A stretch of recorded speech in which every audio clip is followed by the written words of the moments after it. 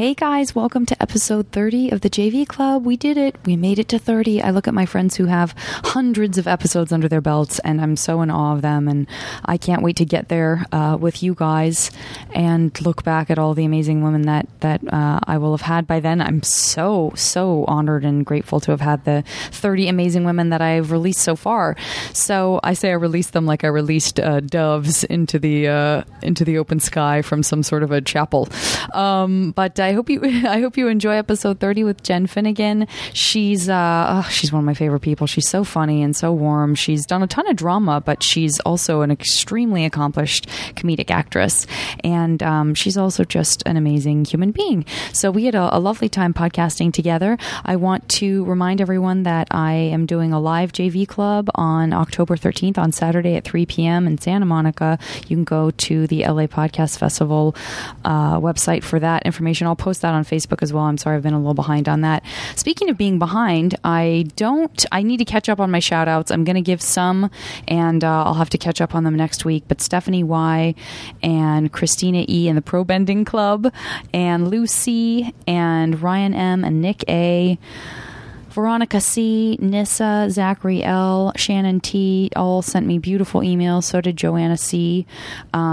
And then via Twitter, Tahel, Clem, Julietta, John C, West Anthony, Megan C, Tone of Echoes, Steve K. Thanks, as always, for your wonderful tweets. Again, I am behind in catching up on some of these, so more thanks to come. I didn't have a chance to grab info from the Nerdist page. I'm recording this at HuffPost Live, and just wanted to get it out there to you guys. So, but thank you, as always. I hope I didn't receive any criticisms of the kind of Frank Mormon discussion that I had with Cara Santa Maria. I hope none of you were offended by it. I do so value your feedback, and I am signing off now to welcome you to enjoy this conversation with Jen Finnigan, guys. Thanks a million. Now entering Nerdist.com.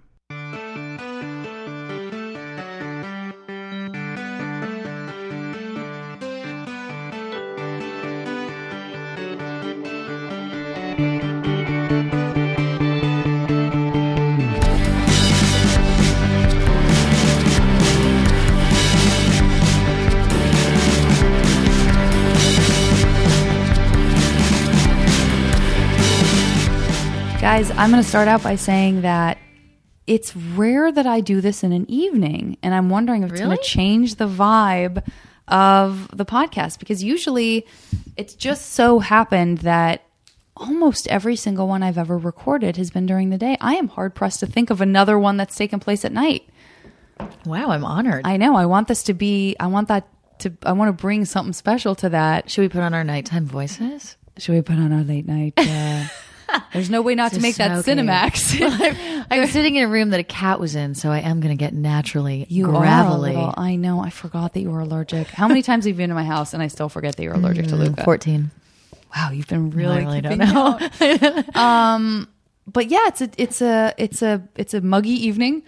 I don't know when it turned so muggy in Los Angeles, but lately it's been feeling very East Coast. It's muggy. It's very moist.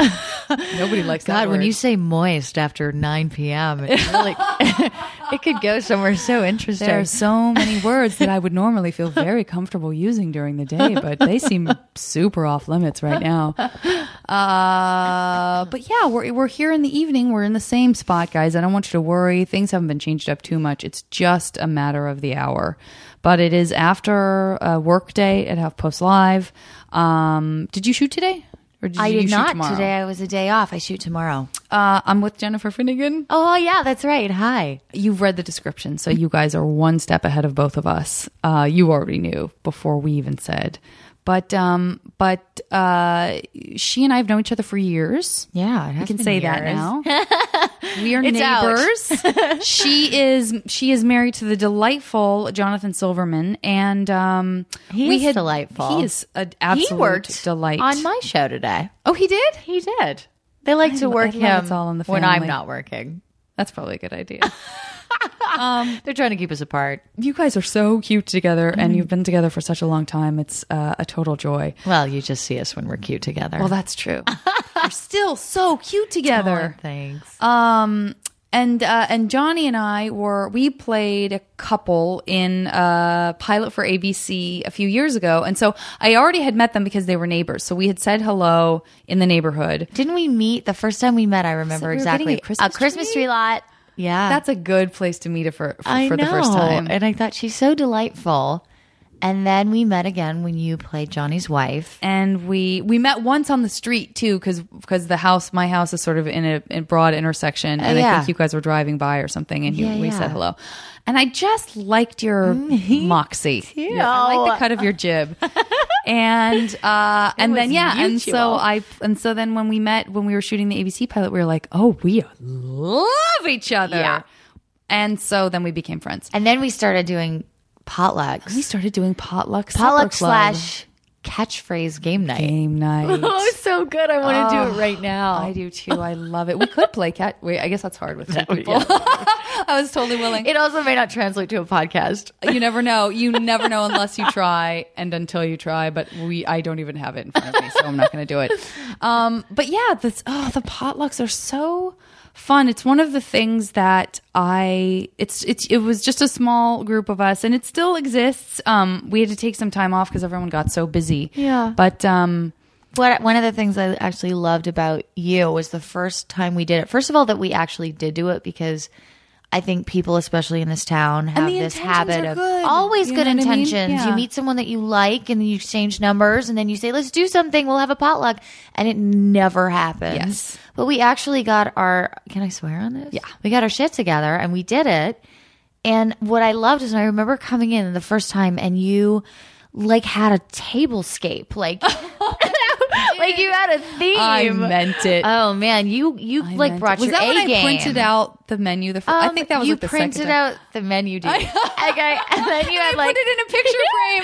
You had paper lanterns, and it was this whole really Domino magazine feature story. I mean, is there still a Domino magazine? You know what? There isn't, but they just put out a special issue, and I snapped it right up. Domino quick fixes. I'm really relevant. See how relevant I am? Oh yes, back Domino was a great magazine. We were all devastated when it went away, except for you, because you don't read it and you thought it might still exist. Yeah, apparently. But you took it so seriously, and you just I remember you made these amazing baked chickpeas, and then you put chili powder on mangoes, and I was like, this girl is my jam. I know, because that's what I do. Was fantastic. Yeah, I had no way of knowing. Because I take it really seriously, and I was like, oh my god, because a lot of my friends now. Disclaimer, half of them take it really seriously and, go through Bon Appetit for the recipe. But the other half stop at, Gelson's and get microwavable meat. Right. So I'm not kidding. There's a friend of mine actually brought nukable meat to a dinner party. What kind of meat? It was a package of slabs of meat that you put in the microwave. That is a dirty trick to play on someone if you go to a potluck. Thanksgiving. That's so dreadful. What a letdown. I know. Yeah, and then when you had it at your house. Oh, yeah. You made a beautiful salmon that was cooked on cedar, and we were up on the deck, and it was beautiful. And you made homemade everything you made was homemade. I think you made some hummus or something. I think it was overwhelming. I think it was maybe sometimes fantastic. I go too far. I do not remember being overwhelmed. Okay, I remember being beautifully whelmed. I wasn't underwhelmed, I can guarantee you that. So we do these potlucks, yeah, and it's just one of those joyful things about Los Angeles, when the magic of Los Angeles sort of clicks in. Just to your point about it's always out there. The potential for it is always out there because there are so many amazing people here. Yeah, but you get swept up in the sort of not so great things about LA, and so when you have these opportunities for these pockets of time with people that come to mean so much to you, it just feels like it feeds you, and you feel strengthened by it, and and it's great. I can live off of that for months at a time. Yeah, and you know what? It's true, because we will go months without seeing each other, but then when we do, it's there's nothing else I want to hear about what's been going on with you. Yeah, and I think I'm at a phase, and I'm assuming, in fact, I know you're at a phase where, I just want the people in my life to feed me, to feed my soul in a way. Yeah. And so even if I don't see them every day, it's such a luxury when we do see each other. It's it grounds me a little bit, a lot. Yeah, I feel exactly the same way. Yeah. Exactly the same. And you travel so much. Yeah. You guys have a little place in New Orleans that you got for a song that's just been this great place for you to kind of get away. Yeah. And you guys, that's the other thing that I love about you guys is that you're just great travelers. You just get out there and you see the world. And yeah, we don't stop. I mean, at times like this summer, we look back and we realized I think we spent like 3 weeks at home this summer. And that's why we never see each other because you're gone all the time or I'm gone. Yeah. Or somebody's Yeah. We just are nomads. We pick up and go. And if we know we have a week, free, we'll just plan something. We're adventurers, and you're my role model for that, for sure. Really? Oh God! Thank you for saying that. Yeah, I don't know. There's something about. Well, first of all, we have been together a long time, and I feel like that's it really does keep it fresh because you're experiencing all these new things together, and so you're building stories and you're building a history, and it just kind of layers a relationship. And then for me, like, I'm restless. I'm a restless soul, Have you always been? Yeah. Oh, yeah. Even from when you were little? Yeah, I have. Well, let's use that as a segue. Where were you born? And then where were you kind of a teenager? Born and a teenager in Montreal. Okay. Montreal, Quebec. And Canada. so was French your first language and English second language, or everything all at once? My mom is French Canadian. Marie-Diane Gadriou is her name. Bravo. And that whole side of the family is really, really French. I'm not very close with them. But my dad's side, my dad never spoke a word. The dog is acting like something's going on. Does he do that a lot? I don't know. He hears the neighbors and he often thinks things are closer. Okay, because this is just a scene from a horror movie. He's in the living room. He's like interested. He gets really interested he gets interested like if there are animals rustling around and stuff. I'm that was easily kind of scared. I know. I'm so sorry. It just all of a sudden he was so alert and he just like jumped up and all of a sudden I thought we are recording at night and now it has become like the haunted podcast. Janet, for the record, Janet has these like big, beautiful, expressive eyes. I just saw this flash of like fear, and this is sort of like that was like a serious horror movie moment. So I'm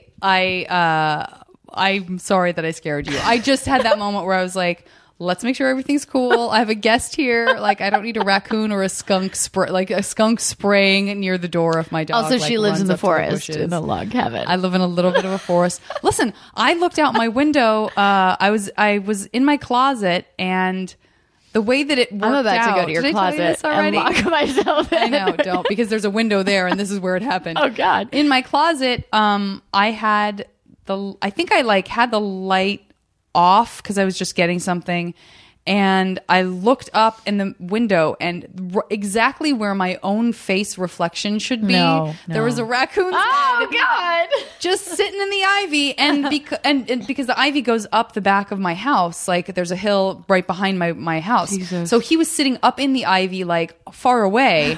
But he was buried up to his head in the ivy, so there was just this floating raccoon face staring at me so interestedly, like curious, and we just had sort of a moment together after I pissed myself. I'm sure the last thing you want to see when you're changing in your closet is a pair of eyes staring at you, whether human or animal. It was definitely kind of a scary moment, and then I was delighted because I do get excited about animals, even skunks. Skunks.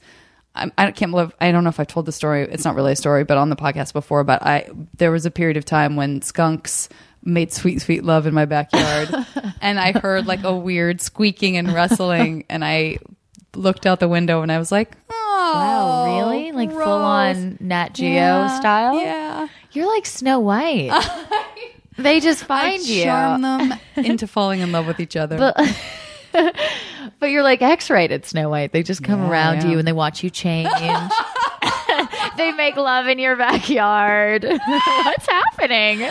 And one time You're I woke up and a Cinemax spider was Snow on my White. stomach, and it was just, a lot of hookups, a lot I saw of 2 animal lizards. and a lot of human hookups. And I think they were hooking up on our driveway, but it was really. I can't believe how seriously you just said. No, you know why? We're hooking up. Like they were two teenagers. Oh my God. You guys totally, these leathers are totally hooking up. And the reason it was weird and disturbing was that I'm pretty sure the guy lizard was clamping onto the head of the female lizard while penetration was happening. All right. Okay, that's Like, I took some like pictures. back of the neck. Yeah, to like, hold her still. Oh yeah, but like violently. Nature. Yeah, don't know. Nature. Yeah, That's the hookup. right? That's the hookup. Ay, ay, ay. So I think we're okay. Nothing. I didn't hear any rustling. He mellowed out. I think he just went over to see what it was about.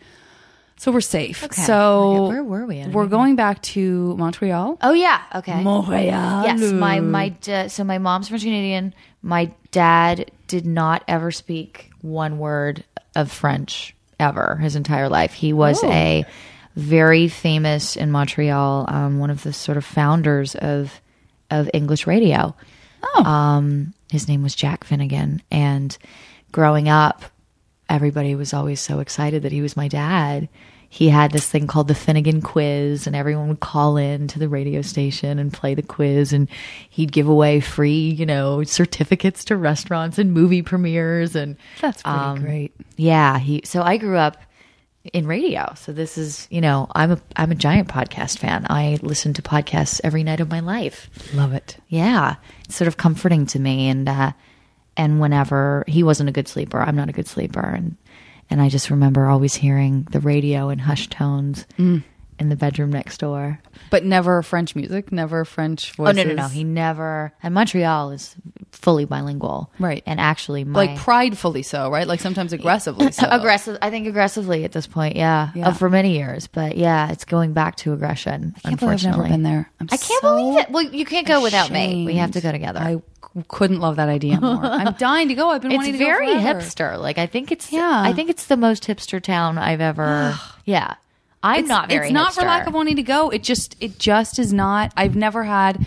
Every time I've if the Montreal Comedy Festival isn't going on, I'm working. There's always a reason that other people are going and I can't make it. Yeah. And then when all of a sudden I'm like, I gotta go, someone's like, it's not the right time of year. So because it's January. Yeah. Yeah. That's when so I just need to I definitely need to make it more of a priority. I'm a little nervous because I do love the French language and I know I'm not going to understand any of it because I speak like classic French instead of. That's okay because they're very forgiving there. They are? Yeah. It's not like French from France. I mean, when I go to France, they make fun of me. I feel like they're so sweet in France to me. They're because so you really nice. make an effort. Sometimes but wait a minute, nice. you have a perfect. All they care about is the accent. Like no, they love think if you have a good I'm accent. Belgian, and I don't think they like Belgians either because I have a sort of a neutral French accent. I don't speak really hardcore Québécois. I see, or Québécois as they say. It's very cute, but it's a little rough around the edges. But my first language essentially was French because my elementary school, Villa Sainte-Marceline, was taught by very strict French nuns. Oh, you really had it. You had like a Madeleine. Oh yeah, experience. Yeah. How much of that did you say? How much of that school was your elementary school only? That fully French. Yeah. Where they punished us for speaking English during recess. La, la, la, la, that was 7 years. My first 7 years of schooling. I know. Weird. Like I used to dream in French. That was the best thing that happened to me when I was an exchange student is the first dream that I had in French. I was like, and it was fully, yeah. Because that's really a sign that you've really become completely familiar. That's all over now. I mean, it's all over now. No, trust me. There were words I forget and I'm like, whoa. I mean, I need, if I spend a couple weeks there, it all comes back. Yeah. But like I said, they're forgiving. Yeah. They do this thing called franglais. Right. So it's a combo. So if you can't do whatever you can substitute as needed. Seamlessly thread in and out of English and French. They don't care. That's nice. Yeah. I do want to go for that reason. Maybe just for the franglais, I'd be happy to go. And the food. Go for the food. And so elementary school was all French and all nuns. Was your high school, were there boys and girls? Were there? Private girls school again. Private girls. Nuns? The nun was our headmistress. And there was a convent attached to it and a chapel. But no, the teachers were just secular. Well, I'm sure they were mostly. Although, what was cool about that school? even though it was a Catholic school, there was every religion, every culture represented in that school. And one of my best friends was Muslim, Greek Orthodox, so many Jews in Montreal. So like I was constantly going to Rosh Hashanah. I was, so I know my tons of Yiddish. It's no wonder I ended up with a Jewish husband. There you go. But yeah, I mean, like every culture was represented there. So there was every ethnic group as well. Every ethnic group. That's nice. Yeah, I feel like a lot of friends of mine who went to private school, also were like in this very monochromatic world of Caucasian kids. But Montreal's not like that. It's such a melting great. pot. I mean, there's like every community is represented. You can even tell just by the restaurant culture there. But it was kind of cool because, the chapel, everybody went to church on Tuesdays, but that was optional, whether or not you were Catholic. And they had to make it optional because a third of the school was not Catholic. Yeah. So I love that. And we learned every religion. We didn't just learn Catholicism. So, and by the way, I'm a recovering Catholic at this point. You are. Well, I guess that's a good question. Is sort of what your belief system was like when you were in high school. If you felt like you had sort of, if you felt an awareness of the Holy Trinity in that way. And I'm sorry that I don't mean to sound dismissive about that because that's not how I feel about it. But if you wanted to be a nun. You did? When I was like 7, I clearly remember. I was like, yeah, I want to be a nun. Probably 6 or 7. Like I remember that thought for like a solid year. I was really into it, man. What do you what appealed about it to you? And that makes sense to me, by the way. I'm not surprised by that somehow, but I also don't know.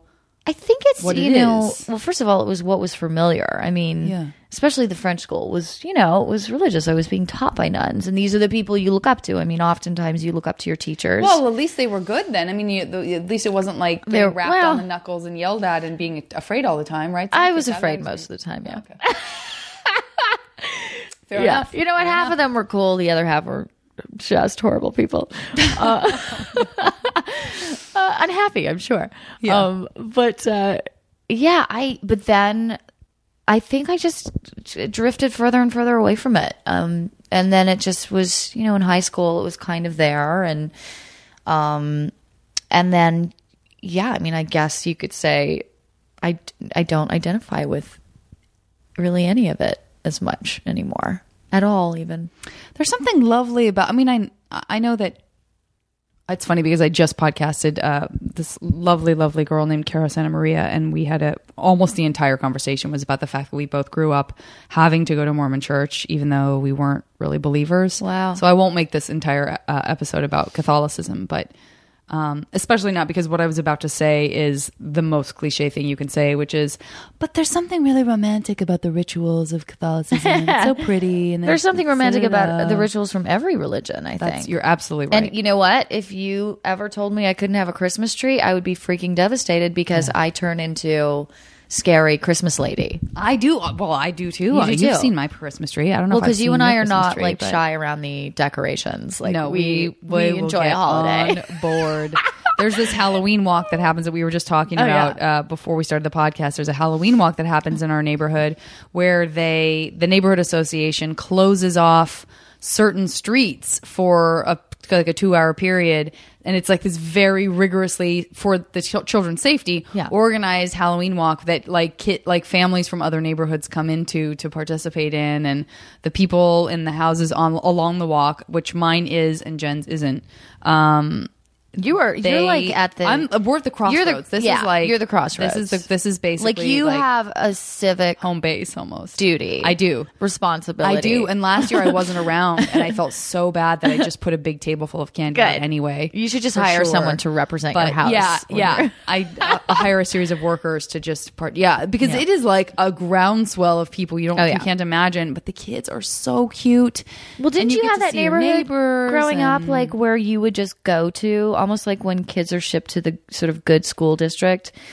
Don't you remember that neighborhood growing up where you would be like, I got to go there to score the good stuff? Yes. And I'm trying to remember if I actually had friends who lived in those neighborhoods or if we would just find a way to go there anyway. Yeah. Up here. Full on. Actually, I kind of lived in that neighborhood. Did you? Except I was in like the say the very middle class version of that, where I grew up in apartments. Yeah. And actually there's a part of me that like all I ever want to do at Halloween is be the girl that answers the doorbell and gives out the candy, because I grew up in apartments. So you couldn't ever be that person. And I just remember desperately screaming at the kids down below with a bowl of candy from my balcony. And like throwing candy, but nobody wanted it. And it was almost like a Mardi Gras gone wrong, like throwing random candy at kids. I'm not going to lie to you. I'm concerned that you might be seriously psychologically scarred. Of course I am. This is the kind of intimate stuff that comes out on the JV Club. It's Thanks very for being weird. It's only honest like about 10 that. minutes in and already we're talking about my strange neuroses. Your sad Halloween experience. She grew up all alone. In Do you like dressing up apartment. for Halloween now? No, not really. But I do I love the people watching.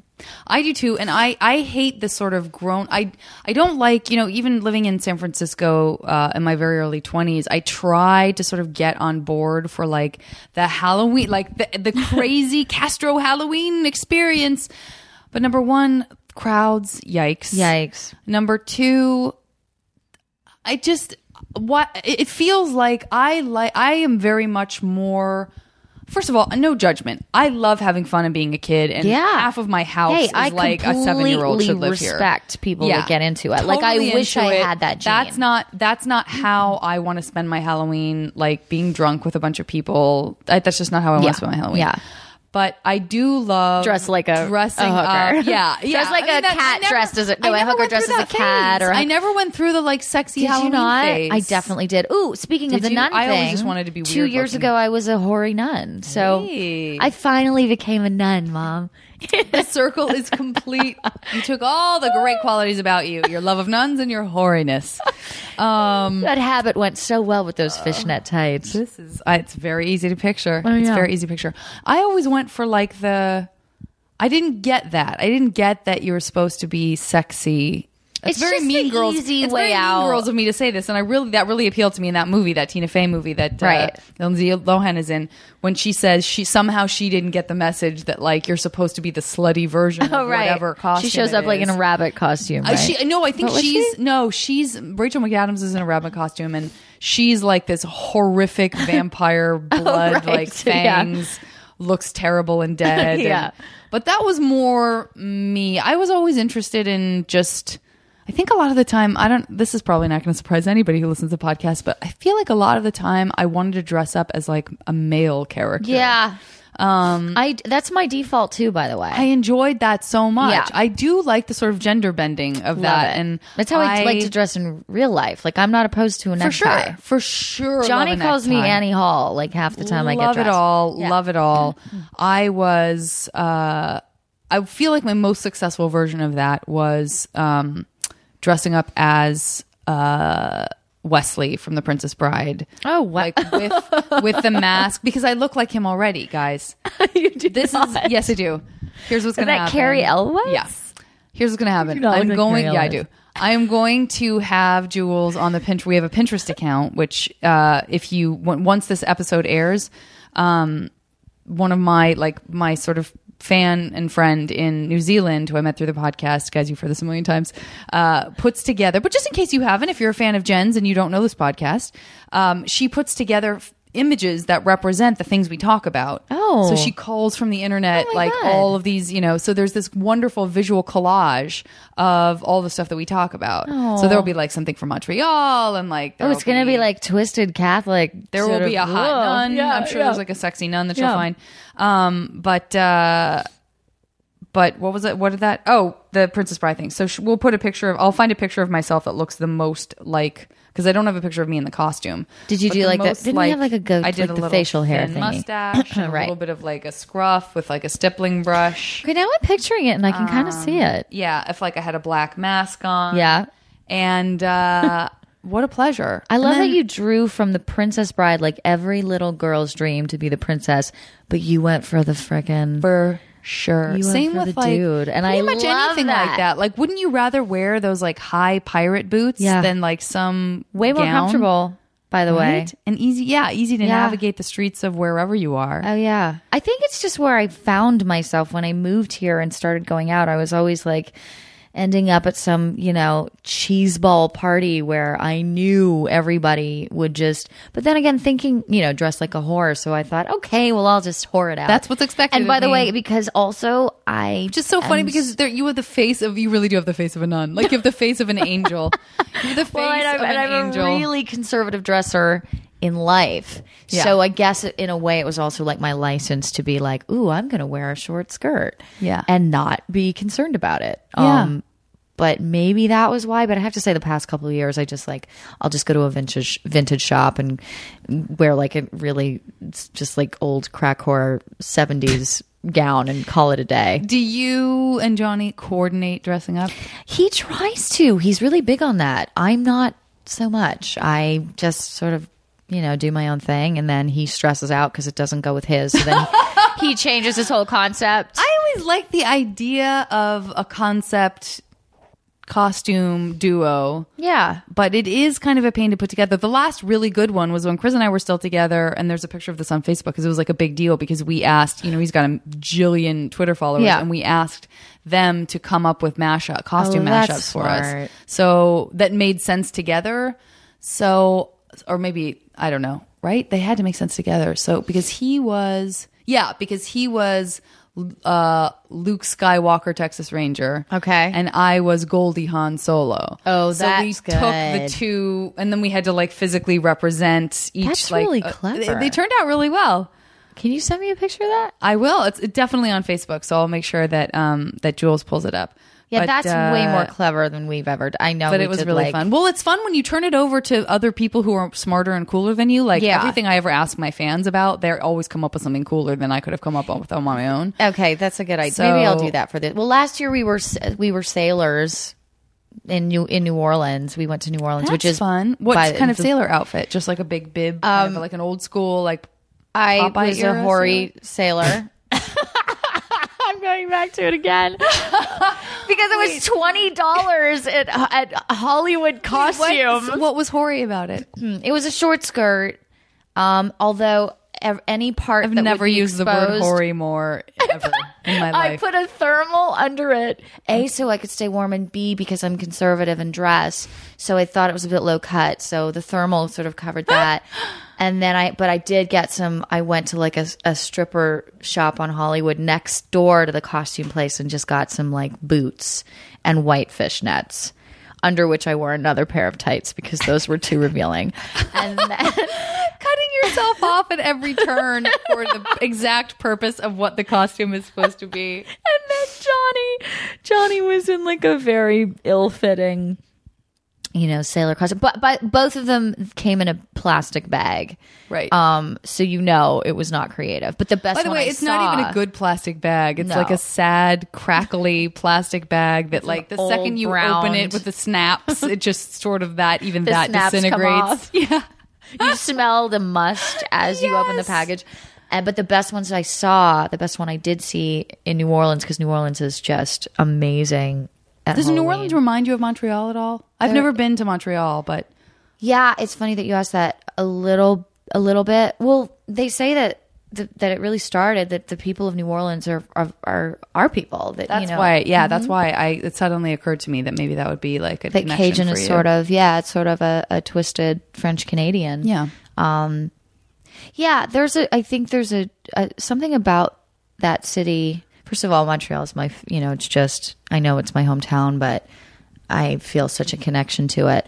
And New Orleans, there's like a darkness to New Orleans that I really like. I like that it's a survivor. Mm-hmm. I like that it gets back up after being knocked down constantly. Yeah. I like that it has a history and it's got a grit to it that I really appreciate.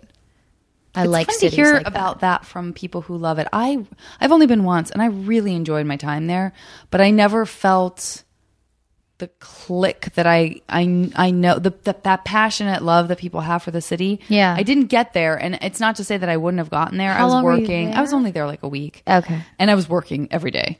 Yeah, and I was there in the summer.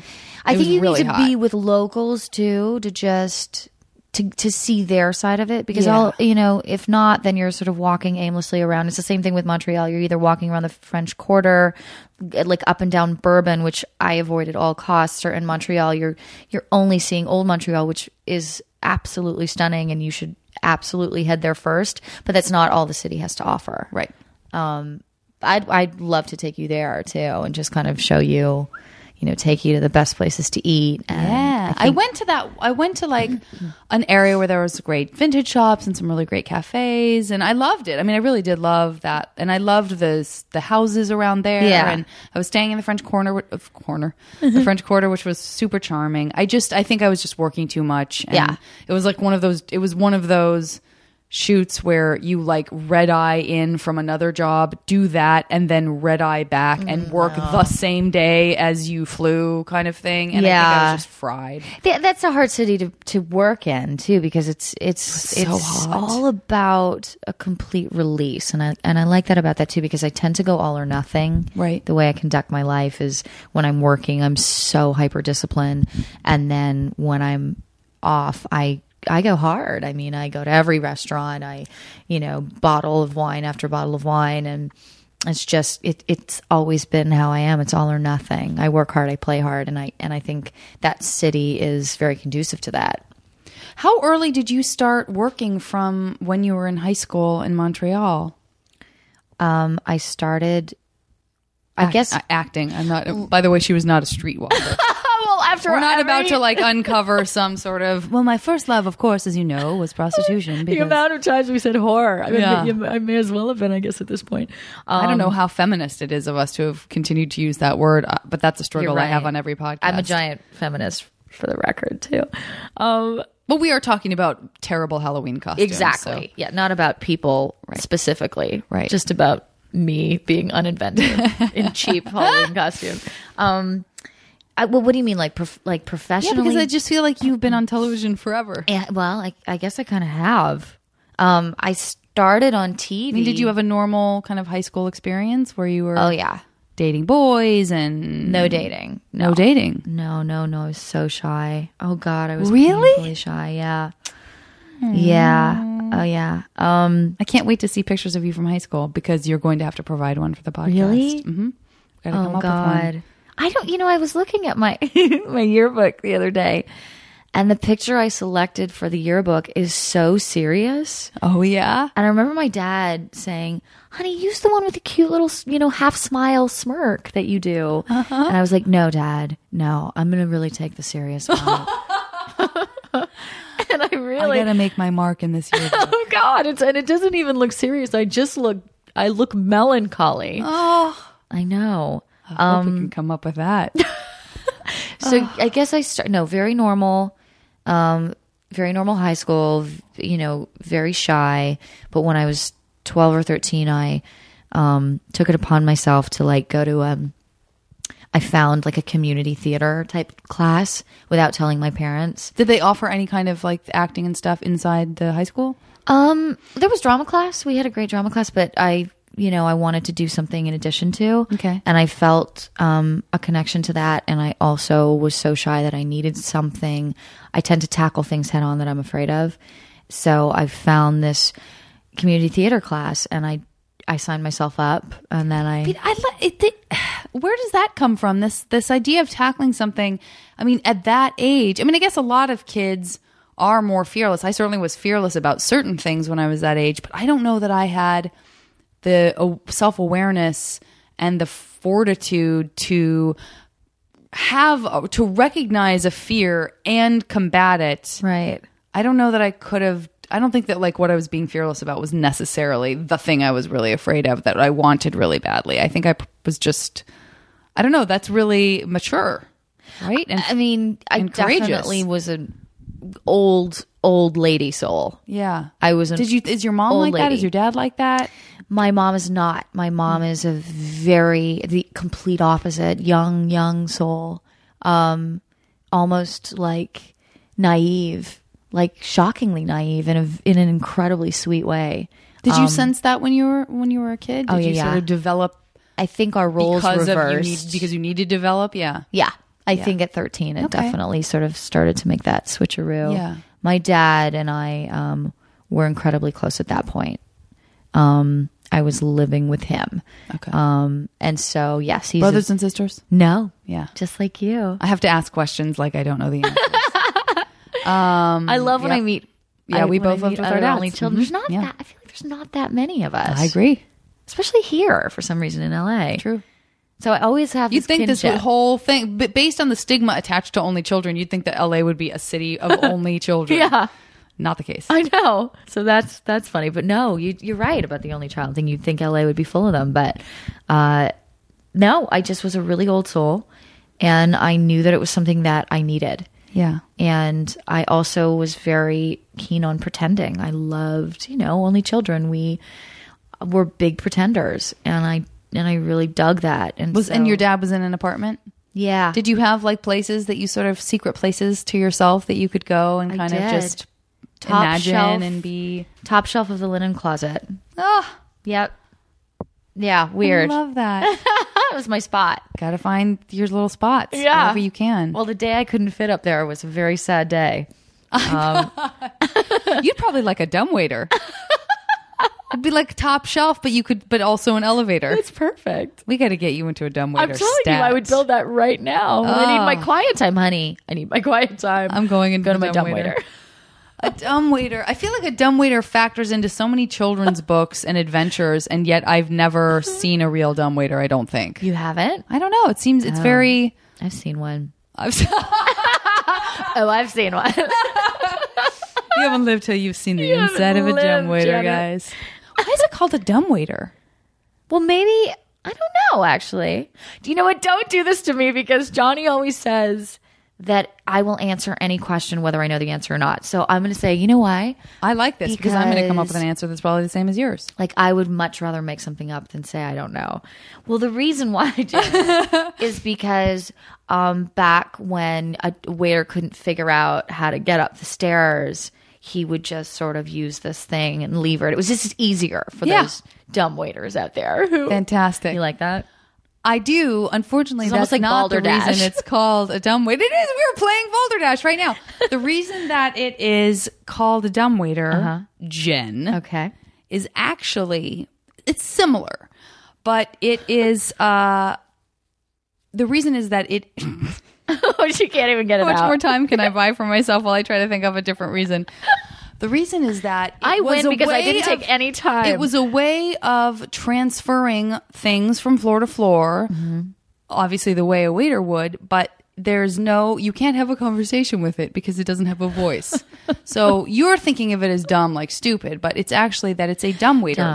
You can't ask it any questions or place any orders and have anything answer back to you, but it does principally the same thing that a waiter does, which is like lift and lower stuff. Okay. First of all, you took way too much time to come up with that answer. That is so Secondly, true. You incorporated my answer into it. So I win. 100%. No argument coming from me. No argument coming from me. Oh my God.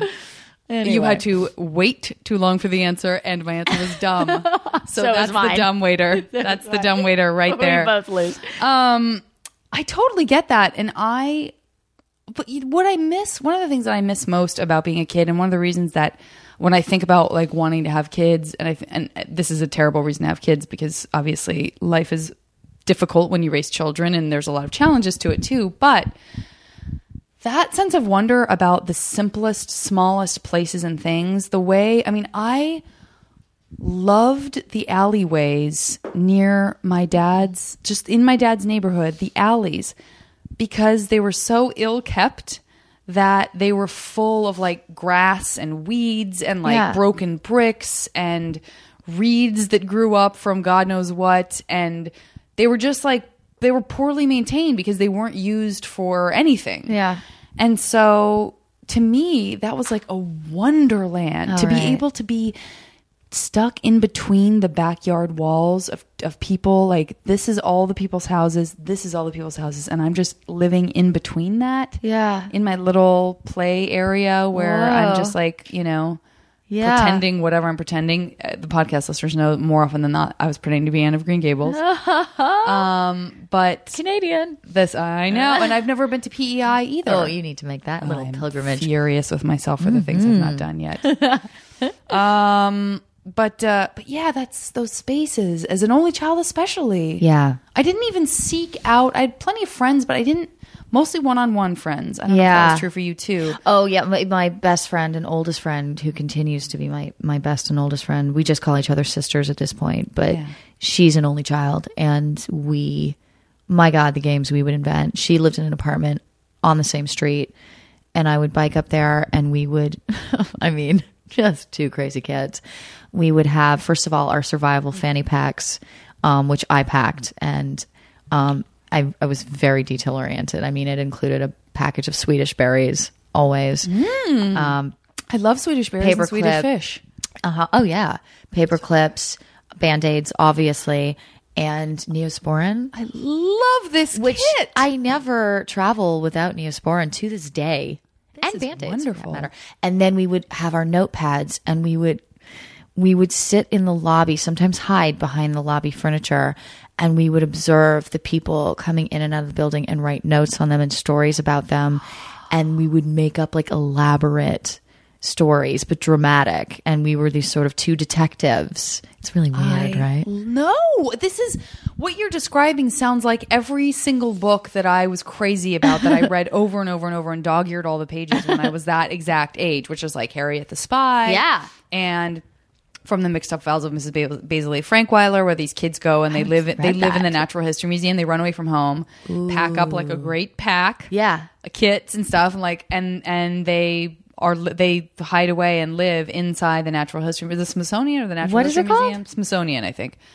No, I don't know. From the Mixed Up Files of Mrs. Basil E. Frankweiler. Okay. And then all the Zelpha Keatley Snyder books, where all of these kids are having these like amazing adventures, and they're so imaginative. What you described to me sounds like a children's book, like a young adult book, like a really great. It's so funny. Well, I was obsessed with horror movies, so I always got really like gruesome with the stories. Like that one killed his wife. He killed his wife.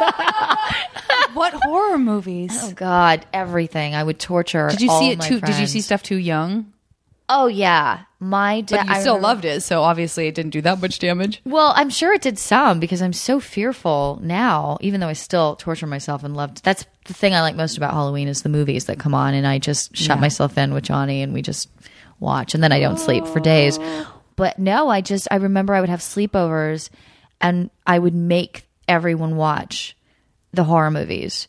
And I just remember one time, one of the poor girls that I made watch something just completely inappropriate for like a bunch of 9-year-olds. It was probably like Nightmare on Elm Street. We'll horrible. Talk about this in a second. We'll talk about this in a second. Like, why would I was obsessed with horror movies. Yeah. And I remember it was like really late for us. We were probably 8. It was probably 11 p.m. And she literally like got out, like walked out of the room and ran up to my mom and said, "Call my mother, I'm going home." Oh. And her mother came and picked her up because she was hysterically bawling because I had made her watch the movie. Okay, I had a few of those for sure. Slumber parties where I watched stuff that scared the shit out of me, and then it felt like I was the only one left awake. Everybody else was asleep. But I kind of loved them too. Like I really had a mixed experience with that. But I definitely remember one time I was at a sleepover and we watched The Birds. Oh yeah, then my sleeping bag was right next to the chimney. Oh my God. So I was convinced that like birds were going to come out and peck my eyes out. Oh no. I also, my mom, when my dad must have been traveling, or it was probably he was probably traveling writing a book or something, and my mom had to leave to go out of town for some reason, and I'm sure it was someone through the church, because the church, like, they take care of their own, which is great, but it doesn't necessarily mean that, like, basically I think that she just like found someone who would let me stay that night there, and it was not people I knew.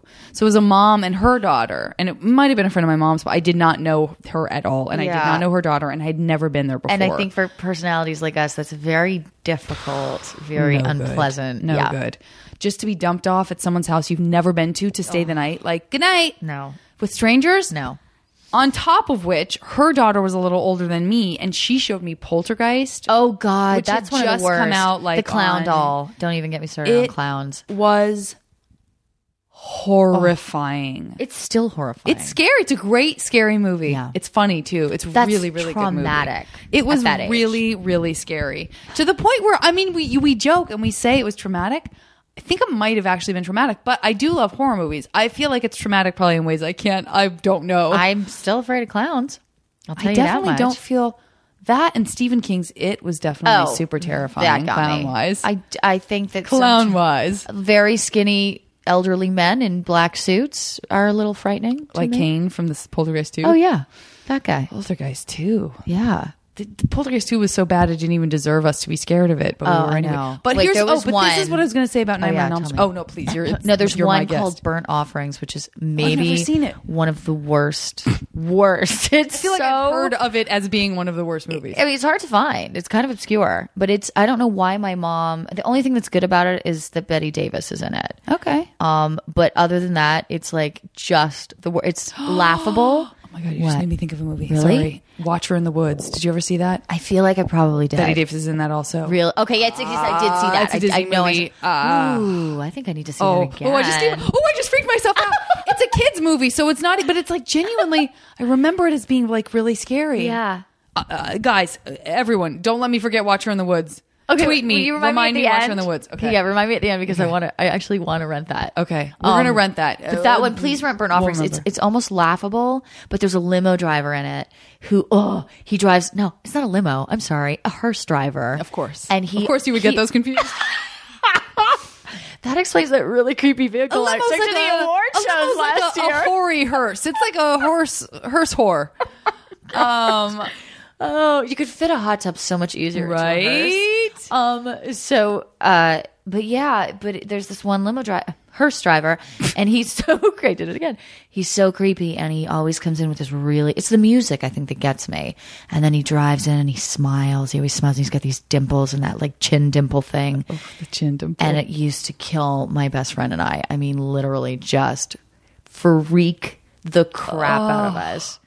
So yeah, look that one up. Burnt Offerings. Yeah, Watcher in the terrible. Woods is it's weird. The thing about Watcher in the Woods that I love so much is because I loved horror movies, but I was way more obsessed with like the occult and ESP and stuff, right? Yeah. Like my friend Martha and I would, Did you do Ouija board?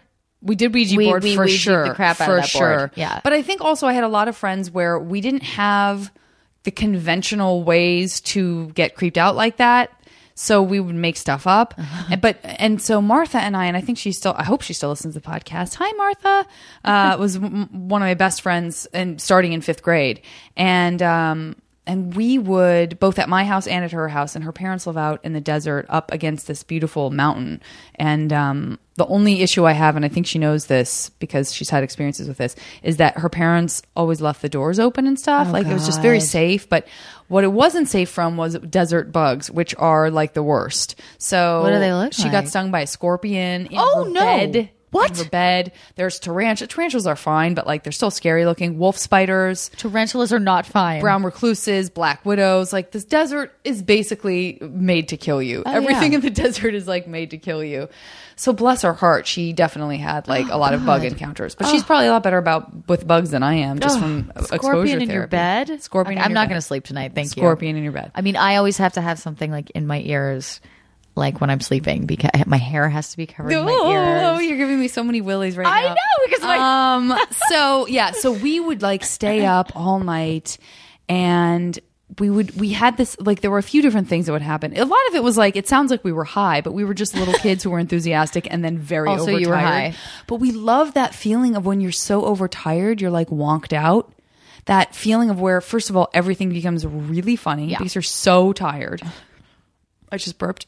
And second of all, I think we had convinced ourselves that we were more like, you're more open to like whatever when you're really tired. You're more open to your brain doing whatever it can do during the day. You're just guarded and you feel like, I know how my brain works. I know what I'm capable of. We're like, let's just like get loose. Like, if we're really tired, maybe we'll be able to like unlock something in our minds.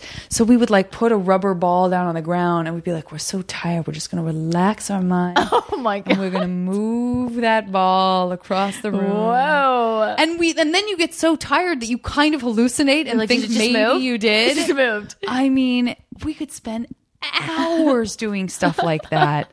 I love the whole ESPN, the whole thing. that. And the point is that Watcher in the Woods is more about stuff like that. It was like, there's this like Betty Davis's daughter Karen is like, she was missing, but this girl who moves into this very kind of scary, haunted, spooky mansion keeps seeing reflections of this girl in the mirror, and she's got a blindfold on, a white blindfold, and she's clearly terrified and trapped. I've seen this. And we don't know where she is or what happened, and it turns out she's trapped in another dimension. And that's complicated. That's a complicated concept for a scary movie for kids as a Disney movie. Oh, yeah. And so I just watched it over and over and over and over again. And I just loved how creepy it was. That and Candle Shoe. Man, Candle Shoe is still like one of my all-time favorite movies. Oh my God, it's so good. It's not a scary movie. Not a scary movie. It is a story. It is a movie about, it stars Jodie Foster.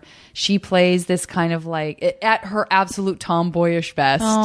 Like that 13, 14-year-old where like she's just so clearly uncomfortable in girls' clothes. Like she's mostly just wearing flannels and jeans and sneakers. It's the 70s, so she's got her hair all raggedy in her face. And I think she'd gotten her, I think she had, I don't know, either she had braces or she had braces in Freaky Friday, and I'm getting confused, and she didn't actually have braces in real life. But anyway, she plays this American, like basically like a street urchin, essentially. She's just like kind of a scab, you know, she's like a messed up, troubled kid.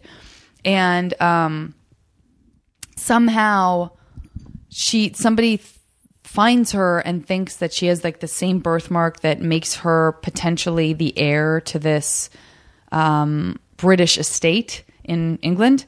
And they take her there. They basically groom her to they're like, we're going to pull the wool over this old lady's eyes and you'll get a cut of it or whatever. And she'll think you're the granddaughter. So they train her to be like the granddaughter that this sweet old British woman is missing, because this little girl went missing forever ago.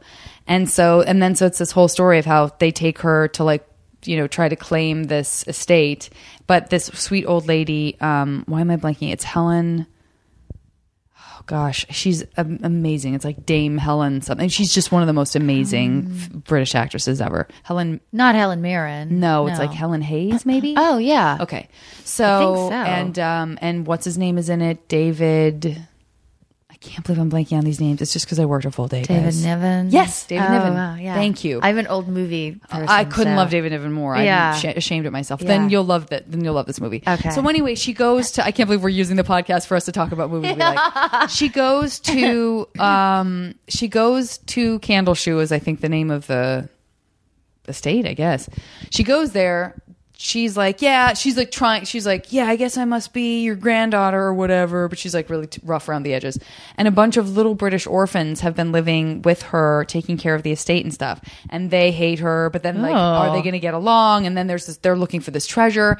It is awesome. Okay, that looks good. Such a great children's film. Okay. It totally holds up. It's charming. It's adorable. I really honestly argue that there's something for everyone. I feel like it's a we great need to like family make film. some popcorn and We have to watch something together. scary. We'll watch Watcher in the Woods. We'll watch Candle Shoe.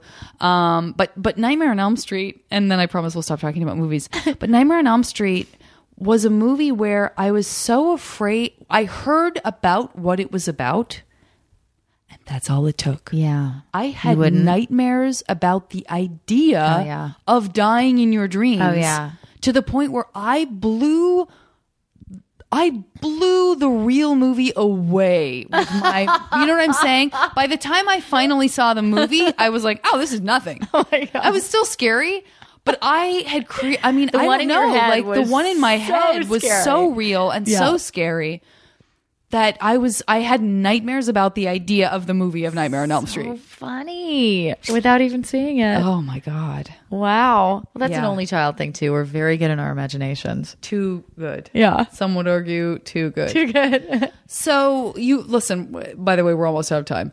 So you enrolled in community theater. Yeah. We barely got into your high school years. What kind of plays did you do in community theater? Was it fun to be with? I think I've had a couple of other guests who did community theater also, and I always wonder if was it cool to sort of be with a bunch of different ages rather than like a bunch of kids all playing adults. It was like, I think it was it capped at like 17, so it was a lot of younger kids. Oh, okay. I didn't know if it was like the baker's in it and he's playing King Lear. No. I mean, it was just a lot of sort of misfit kids that just needed an outlet, and we would write our own plays. And I remember one play we wrote was called The Court of Queen Caractacus.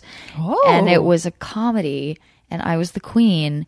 And they advertised it around the town that I grew up in, or the suburb that I grew up in. And it was a packed house. It was City Hall, and it was a packed house. And I remember the audience really laughing. And I was like, this is completely addictive.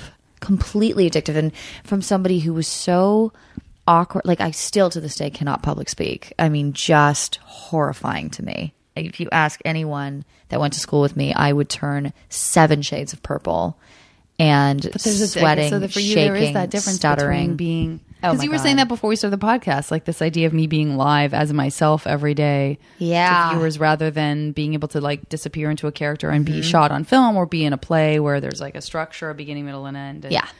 It's very, it that was play you were in that I went and saw that Megan Mullally was in and stuff. You were so good. Oh, thanks. I loved what doing a that. It was so great good to be show. doing theater again, Yeah. and I missed that. But You're it was so good at it. Thank you. It was, but yeah, that was just a taste for me, and I loved how comfortable I felt up there. I couldn't believe how comfortable I felt up What a there. revelation, right? Yeah. For being somebody who's shy. Yeah, and- I remember the nuns growing up in elementary, like they kept asking my mom if I actually spoke because I just never said a word.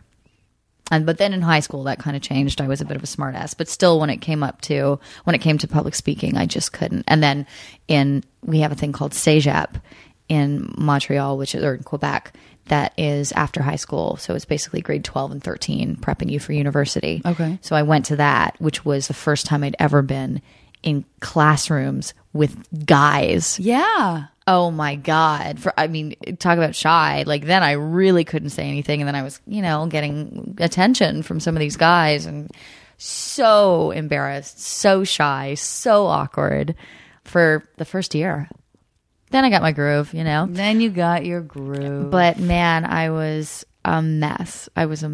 And I'm a pretty outspoken person. And especially growing up in girls' schools, you really get a confidence in yourself that I really appreciated. Like I think, well, it's interesting you say that because I did. I think I've talked about this before because I had done this segment on segregation in schools on HuffPost, and because there are some public schools who are segregating their kids for certain classes, which I've very conflicted feelings. You know what? I don't even have conflicted feelings about it. I understand. What do you mean, the like impetus. a sex ed or something? No, I mean like math. What? Like math class for boys and math class No, for that's girls. weird. That's weird, to right? me. It's Yeah, weird. It's no. like if you're either in a co-ed school or you're not. Listen. If But- you're talking but about what you're sex just saying ed and about- kids are right, awkward around right. each other talking about sex, that I would understand. We're talking about numbers. But there's a whole argument behind it that I'll get into with you offline.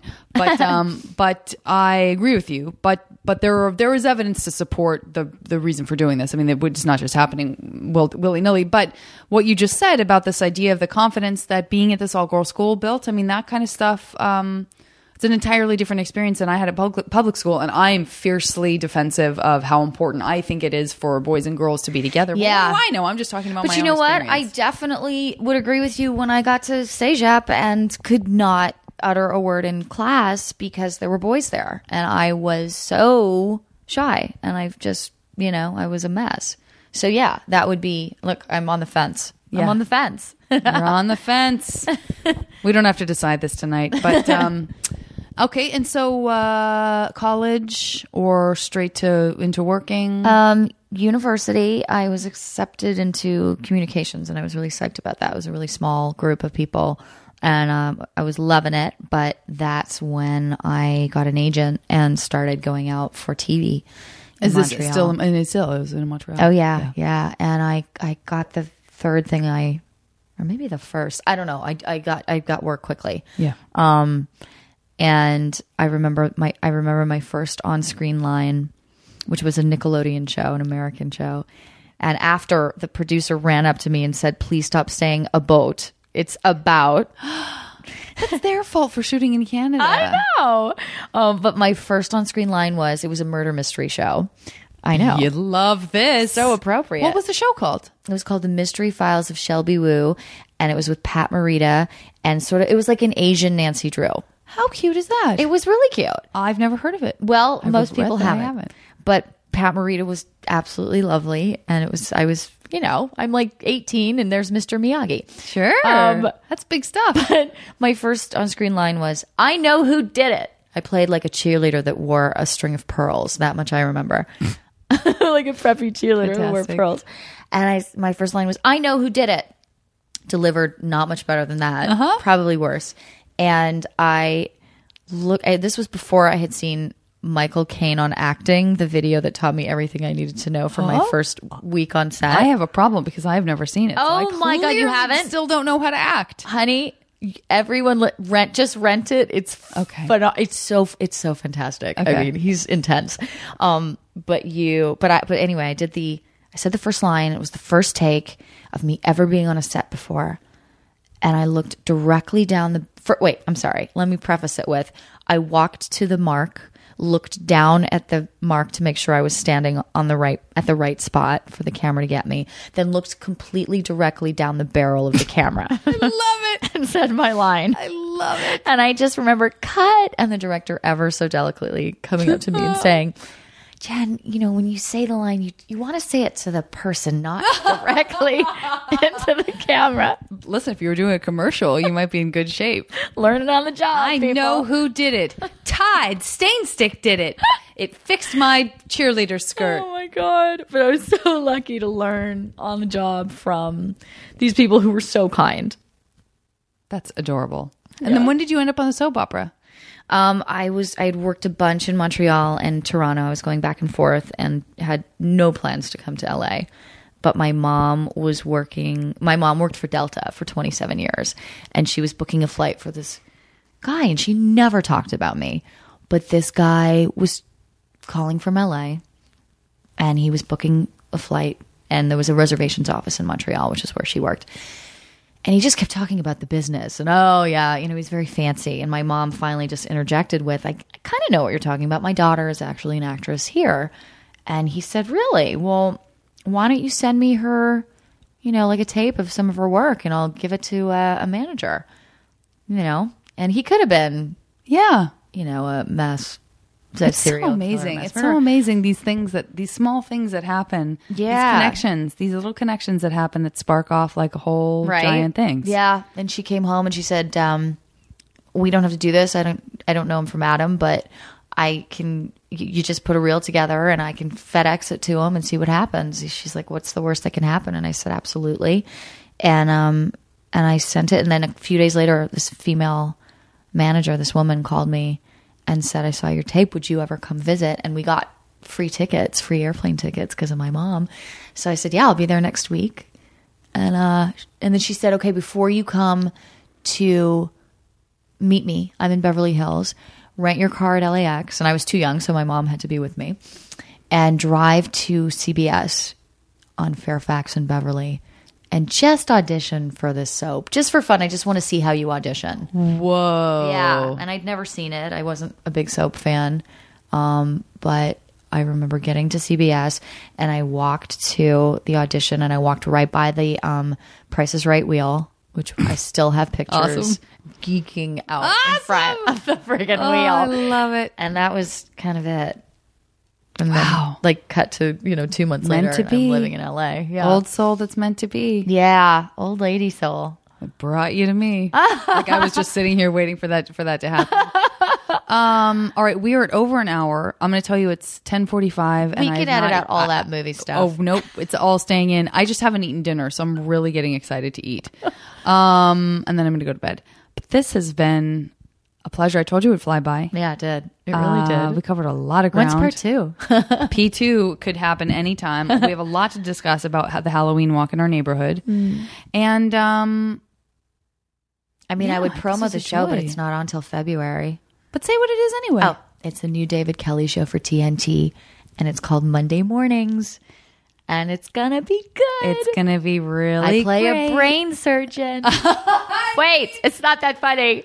You're very, very smart. I only laugh because of the way you said brain surgeon. I'm playing a brain surgeon. Yes, I said that like is an old what you Jewish said. lady. Yes, you did. She'd be holding like a cigarette. I will say for the record, and I'm sure you've understood this as listeners, that she is one of the few people that I would say is actually going to be convincing as a brain surgeon. You can't say that about many beautiful women on television. That's a terrible thing to say. And I'm not saying that they don't exist, because they do. But I think sometimes casting happens where they choose to not cast someone who is convincing as an intellect. It has nothing to do with, you can be beautiful and be smart. You can be not beautiful and be smart. You can be smart this and girl not, is proof. whatever. But they did a good job with you. Well, thank you. And you are one of the most, honestly, prettiest and smartest gals I know. So The fact that you said gals fills me with I joy. had you, gal. Listen, we're just a Gal couple and of gals. Domino. We're just a couple of gals reading Domino magazine Listen, over here. the couple of gals are going to put down their wine glasses, pick up the domino, talk the night away. We I'll tell you really something. appreciate it. I may even put on a Betty Davis film. You wouldn't possibly. You I'm going to couldn't. put on a picture. You wouldn't. You couldn't. Hold on. I got to get my dressing gown on. Guys, thanks so much for listening. Jen, thank you so much. This has been in the making for a long time, so I'm very glad that this worked out, and I adore you. Me too. Bye, everybody.